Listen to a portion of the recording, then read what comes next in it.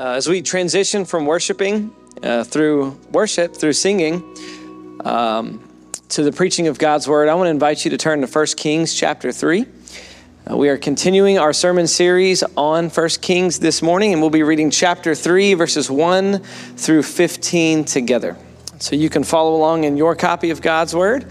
This will be on the screens behind me as well. It says this, 1 Kings chapter 3, beginning in verse 1. Solomon made an alliance with Pharaoh, king of Egypt, and married his daughter. He brought her to the city of David until he finished building his palace and the temple of the Lord and the wall around Jerusalem. The people, however, were still sacrificing at the high places because a temple had not yet been built for the name of the Lord. Solomon showed his love for the Lord by walking according to the instructions given him by his father David, except that he offered sacrifices and burned incense on high places. The king went to Gibeon to offer sacrifices, for that was the most important high place. And Solomon offered 1,000 burnt offerings on that altar. And at Gibeon, the Lord appeared to Solomon during the night in a dream. And God said, "Ask for whatever you want me to give you." Solomon answered, "You have shown great kindness to your servant, my father David, because he was faithful to you and righteous and upright in heart. You have continued this great kindness to him and have given him a son to sit on his throne this very day.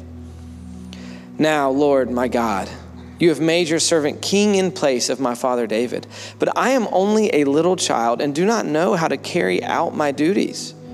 Your servant is here among the people you have chosen, a great people, too numerous to count or number. So give your servant a discerning heart to govern your people and to distinguish between right and wrong. For who is able to govern this great people of yours?" The Lord was pleased that Solomon had asked for this. So God said to him, "Since you have asked for this and not for long life or wealth for yourself, nor have asked for the death of your enemies, but for discernment and administering justice, I will do what you have asked. I will give you a wise and discerning heart, so that there will never have been anyone like you, nor will there ever be. Moreover, I will give you what you have not asked for, both wealth and honor, so that in your lifetime you will have no equal among kings. And if you walk in obedience to me and keep my decrees and commands, as David your father did, I will give you a long life." Then Solomon awoke, and he realized it had been a dream. Let's pray together. God, thank you for revealing yourself through your word, that we might know you and know ourselves in light of who you are. Holy Spirit, I pray that you would be with Pastor Kevin as he serves as a messenger of your word today.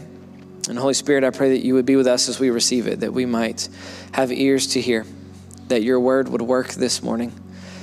And God, I pray for those that don't know you today, that are here seeking or confused or trying to figure out what life is about, that they might come to know you today through the preaching of your word. Amen. Amen. Thank you so much, Stephen. And again, I want to welcome you and thank you for being in worship today. As you came in, you should have received a bulletin. On the back of that bulletin is a message map that will help guide you through the text today. And as you find that, and maybe a pen as well, let me take just a moment to welcome those who are worshiping with us today in our overflow room, or if you happen to be watching by video, or if you're listening by podcast, we want to thank you for joining us in worship as well. As you can see, we are continuing our series on the book of 1 Kings. And if you've been here with us, you know that 1 and 2 Kings were originally one book.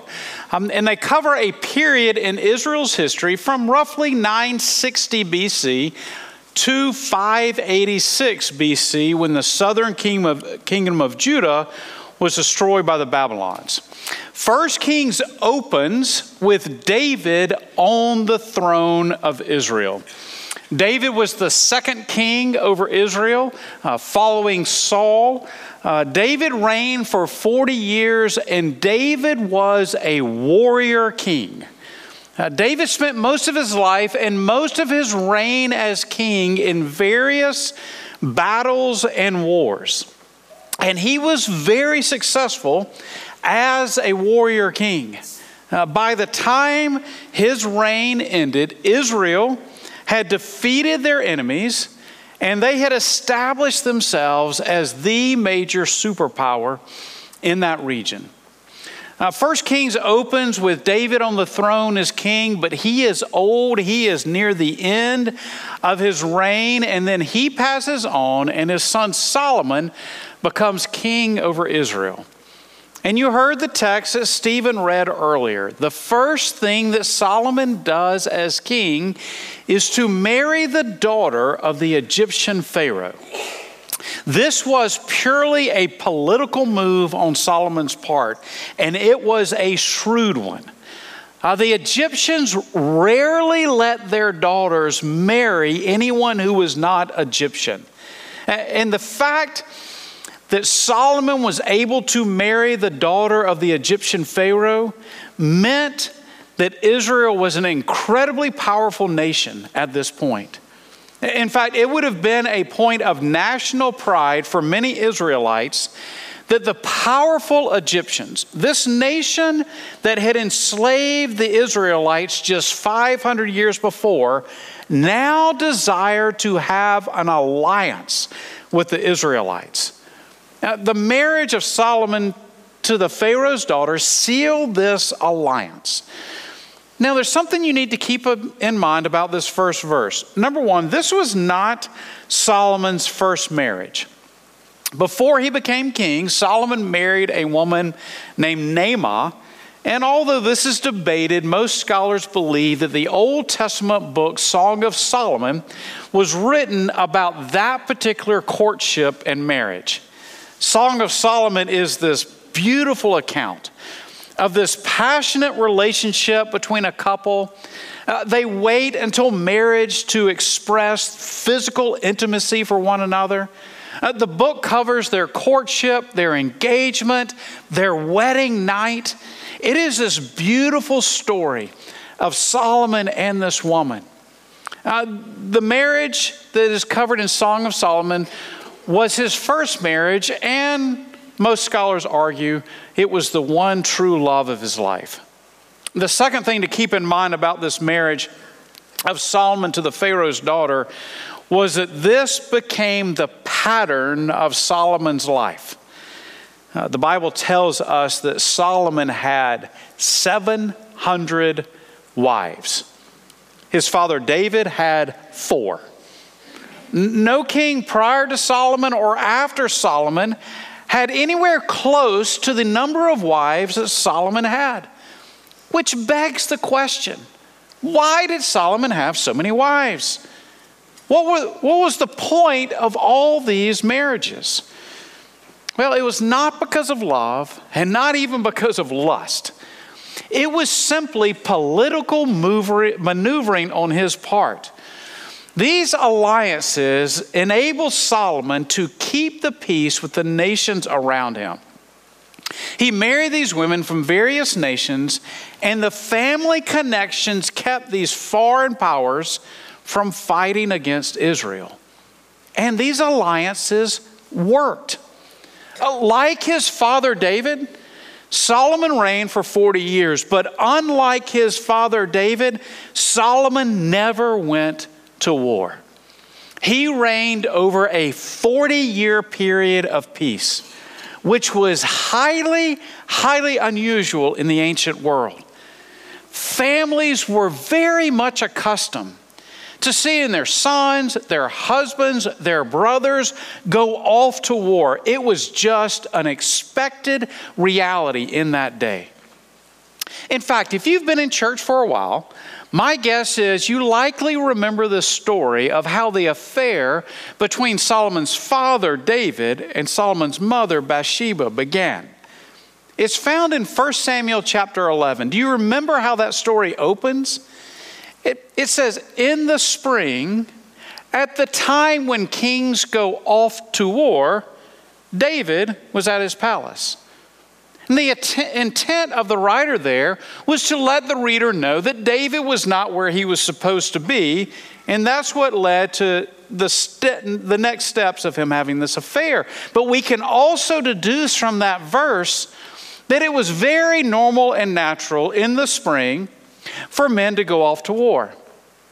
After the long, dark, cold winter, they would be expected to then go into a battle or go off to war. It was just a normal part of life in ancient cultures. But not under Solomon. Not under the 40-year reign of Solomon. There was a long period of peace. And it was due in large part to the multiple marriages of Solomon. It was a very savvy move, politically speaking.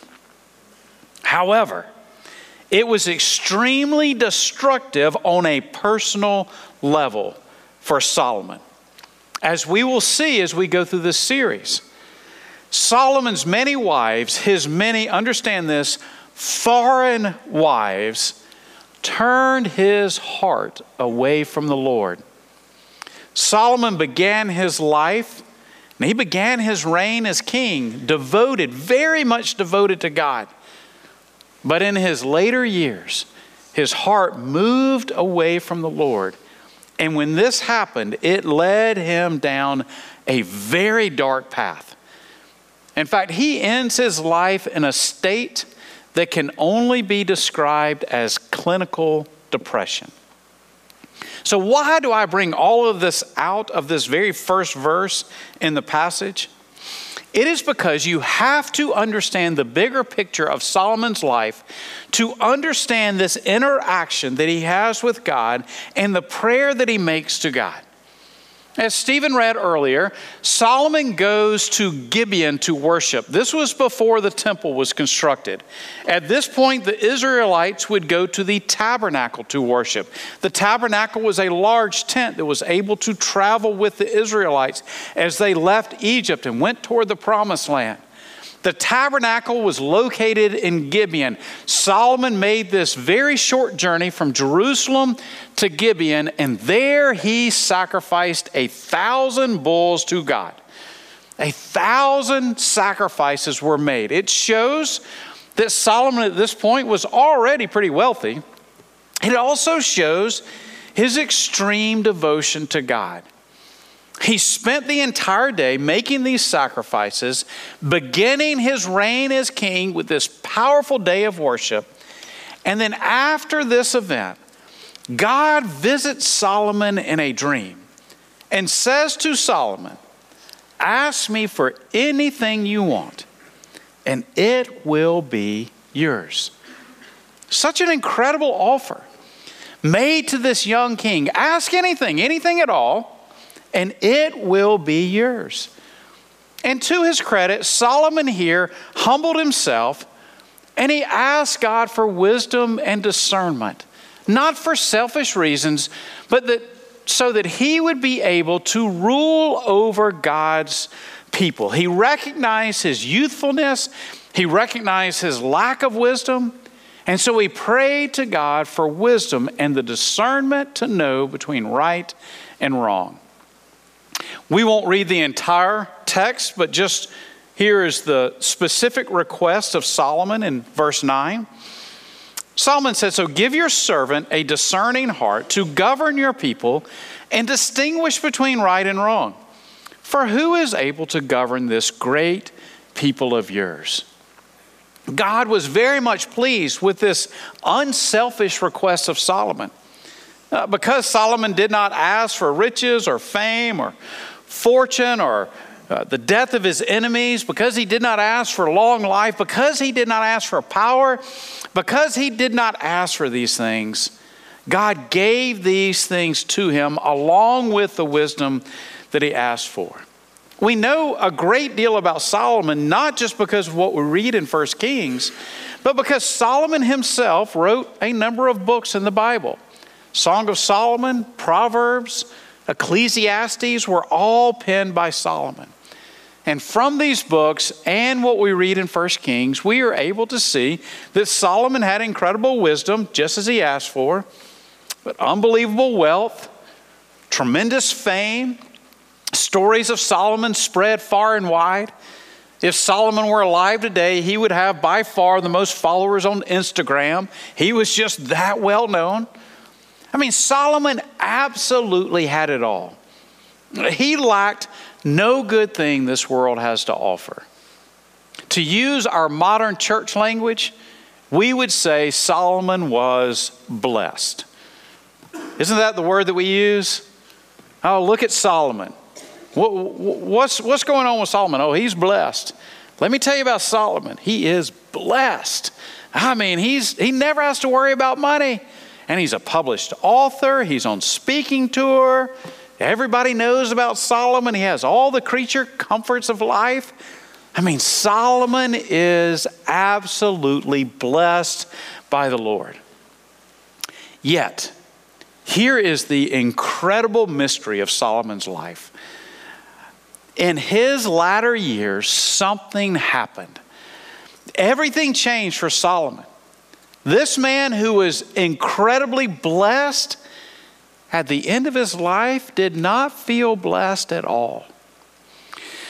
The book of Ecclesiastes is essentially the journal of Solomon, the diary of Solomon during these later years, where he goes on this philosophical, existential journey to discover what could actually bring him joy in life. And Solomon in this book looks at everything that he had, which was a lot, everything that God had given to him, and he comes to the conclusion that it meant nothing.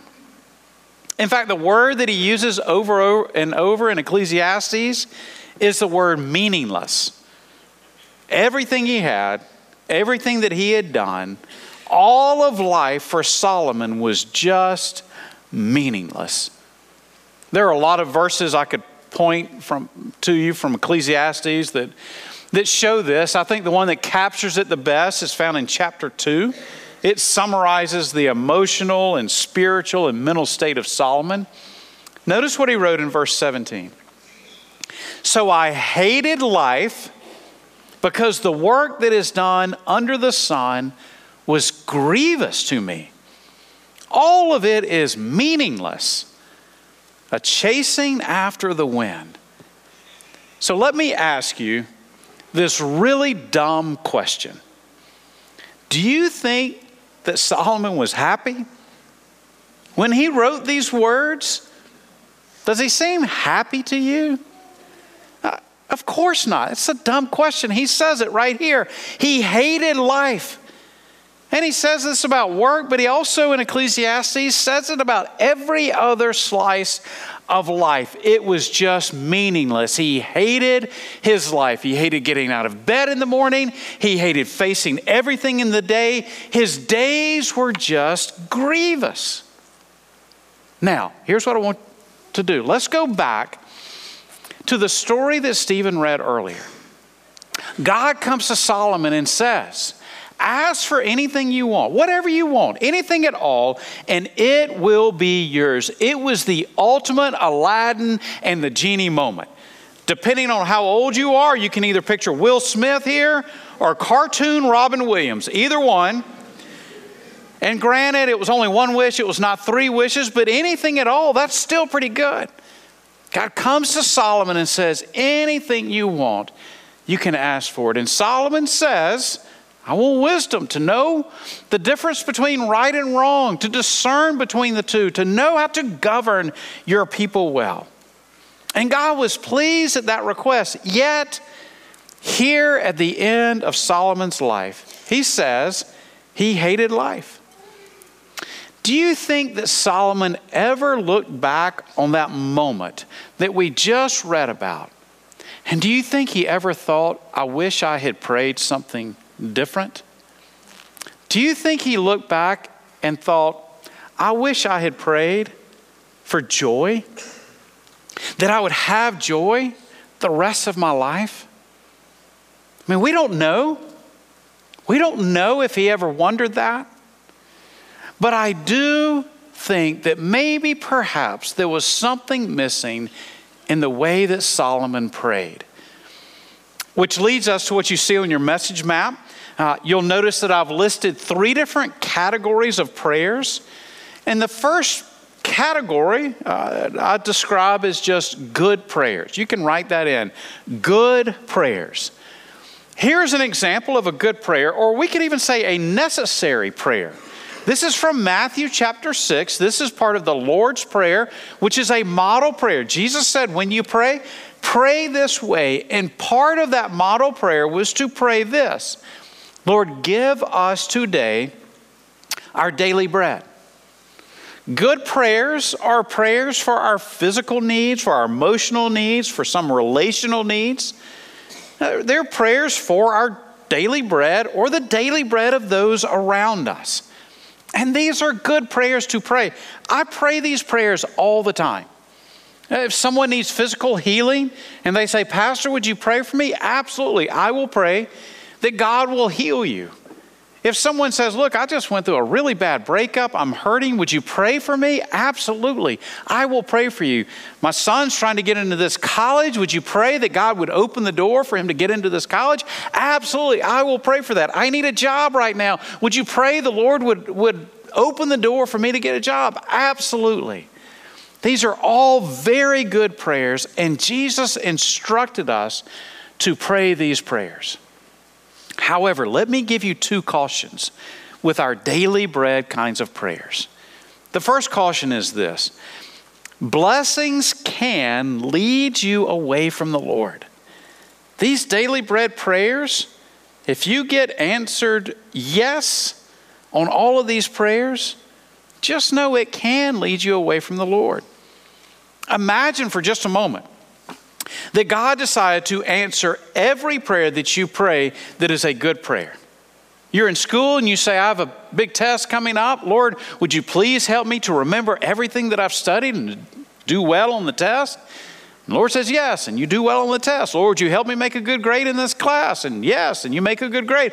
Would you help me get into the college that I'm really wanting to go to? Yes. Would you help me get that degree? Yes. I meet him or I meet her. Lord, would you help them to say yes to me? The Lord says yes. And Lord, we want this house so we can raise a family. And the Lord says yes. And we want children. The Lord says yes. We want this job. And the Lord says yes. And children come along. Help them make the good grade. Help them get into the school. Help them to get a job and to meet the mate. And the Lord says yes, yes, yes, the whole way through. That is great and that is wonderful, except there is the potential there for all of these yeses to pile up in a way where we say, I'm more in love with all of this stuff than I am with God. And our heart drifts from the Lord. There's this little known Bible character named Demas. Demas is mentioned in the New Testament books of Colossians and Philemon as a partner in ministry with Paul. This was a young man, we presume, who was very committed to the Lord. He traveled with Paul, sharing the gospel with others.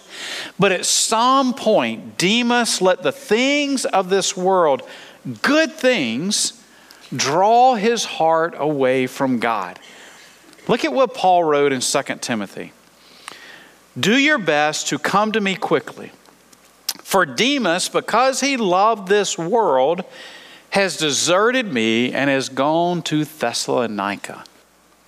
His love of these good things from God caused him to leave Paul and perhaps for his heart to turn away from the Lord. The first caution when we pray these prayers that are good prayers is to do not let these things get in between us and God. Here's the second caution I would give you. And that is simply this: don't stop with the good prayers. So often, this is where we land in our prayer time. It's much like one of my kids coming to me with their Christmas list. Hey, Dad, and they take the scroll and it unrolls and falls to the floor. Here's my Christmas list for this year. There you go. We come before God with our list. Give me this, and give me this, and give me this, and give me this. In Jesus' name, amen. And it almost becomes this transactional relationship. God, I come to you and I pray and I ask for this and you give me this. Thanks a lot, and then we move on. So here's what I would encourage you to do. Not just to pray good prayers, but as well to pray better prayers. You can see that on your message map, the second line to fill in, to pray better prayers. And this is a category in which I would place Solomon's prayer. God said, you can ask for anything. And Solomon could have asked for all the daily bread in the world. Solomon easily could have said, here, give me fame and fortune. Give me all of these things. And yet Solomon recognized his own lack of wisdom and the tremendous responsibility that he had as king. And so he prays for wisdom. There are a number of prayers that I would put into this better category. Prayers that go beyond asking just for physical and emotional and relational needs that are immediate, that are just right around us. Here's one from Matthew's gospel. This is a prayer that Jesus instructed his disciples to pray on the night that he was betrayed. You see what he says there? Watch and pray that you may not enter into temptation. Jesus gave this same principle in the model prayer that we call the Lord's Prayer when he said, pray this way, Lord, lead me not into temptation. What a great prayer. This is one that I pray virtually every day. Lord, protect me from temptation. Keep me from falling into sin. There are a lot of other prayers I would put in this category. Prayers for the salvation of a friend or a loved one. Or praying for the ministry of your church. How about this one? Praying for one's enemies, which we are instructed to do. Praying for protection over your marriage. I would put all of these prayers in the better category, including a prayer for wisdom on how to rule God's people. God said you can ask for anything, and Solomon prayed a much better prayer than just asking for silver or gold. However, again, we know that something changed dramatically in Solomon's life. Solomon became depressed. He looked around at his life and said, it has no meaning. He looked at life and said, I hate my life. How did he get to this place? I mentioned earlier how Solomon's multiple marriages were good for the nation of Israel. They kept peace during all of this time, but these marriages were not good for Solomon on a personal level. Notice what we read later in 1 Kings about Solomon's wives. This is what the writer tells us. They were from nations about which the Lord had told the Israelites, you must not intermarry with them, because they will surely turn your hearts after their gods. Nevertheless, Solomon held fast to them in love. He had 700 wives of royal birth and 300 concubines, and his wives, do you see that? Led him astray. Ultimately, it was his multiple marriages that became his undoing. These women moved his heart away from God, and at the end of the day, led Solomon to a place of depression. And so I just wonder if later in life, toward the end of his life, Solomon did not look back on that moment when God said, you can ask anything, and wish that he had prayed a prayer that I would put in the category of best prayers. Do you see that? Number 3 on your message map. The best prayers would be something like the prayer that his father David prayed in Psalm 63. Again, you can see this verse there. David prayed this. You, God, are my God. Earnestly I seek you. I thirst for you. My whole being longs for you in a dry and parched land where there is no water. I wonder, when Solomon was made this offer, when the Lord said, Solomon, ask anything, I wonder what would have happened if Solomon had said, God, no matter what, do not let my heart move away from you. How would that have changed Solomon's life? Toward the end of his life, no matter what else happened, Solomon would have been able to say, I have joy. Even if he did not have riches, even if he did not have wisdom, even if he did not have fame and power, he would have had joy. And isn't that better than everything else this world has to offer? Robert Robinson was born in Norfolk, England in 1735. His childhood was less than ideal. At 8 years old, his father passed away, and it left him having to go to work to support he and his mom. He secured an apprenticeship with a barber and then later became a barber to be able to support the family. At 20 years old, he went to a revival meeting and he heard the preaching of George Whitefield. And he responded to the gospel that night and he gave his life to Christ. And he left his job and he began to train for the ministry. He was very talented, very effective as a leader and a pastor. And eventually he became the pastor of the Stone Yard Baptist Chapel in Cambridge. Again, very effective as a pastor. The church actually grew to over 1,000 members, which was a large church in that day. By every measure, he was successful. In fact, he even became a successful songwriter, writing a few hymns that became popular, not just in England, but eventually in the United States. But then something happened in his life. Later in his life, his heart began to drift away from the Lord. One day in those later years, he found himself on a stagecoach, going from one town to the next.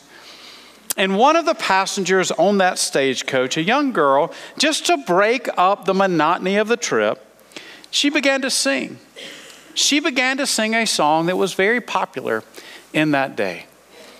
Now, let me tell you a couple of things. One, it's very awkward to read the lyrics of this song. But secondly, there is a reason that Micah is our worship pastor. And more importantly, there's a reason I am not the worship pastor. I cannot sing. So I need your help this morning. These words are on the screen. And if you've been in church, you're likely familiar with this song that this young woman sang that day. So I need you to, seriously, I need you to join in and help me with this. This is a song that she sang. Come thou fount of every blessing, tune thy heart to sing thy praise. Streams of mercy never ceasing, call for songs of loudest praise. Stop there. Great. Beautiful. Beautiful. I'm signing all of you up for the praise team. That was wonderful. She continued singing the song and she got to the very last line. Again, very familiar to you if you know this particular song. Here's what she sang. Prone to wander, Lord, I feel it. Prone to leave the God I love. Here's my heart, Lord. Take and seal it for thy courts above. She finished the song and she looked over at Robinson and she said, what did you think about the song? And he looked at her with tears in his eyes and he said, ma'am, I am the unhappy man who wrote that song many years ago. And I would give 1,000 worlds if I possessed them to feel now the joy that I felt back then. When Jesus walked on this earth, he asked this question that's so piercing. What does it profit a man to gain the whole world, yet lose his soul? What does it profit a man to have all the daily bread you could ask for, yet to not have joy, to not have peace, to not have a heart that is steadfast on the Lord. Would you join me this week praying every single day something like this? God, keep my heart true on you. Do not let my heart move away from you. Grow my love for you every day.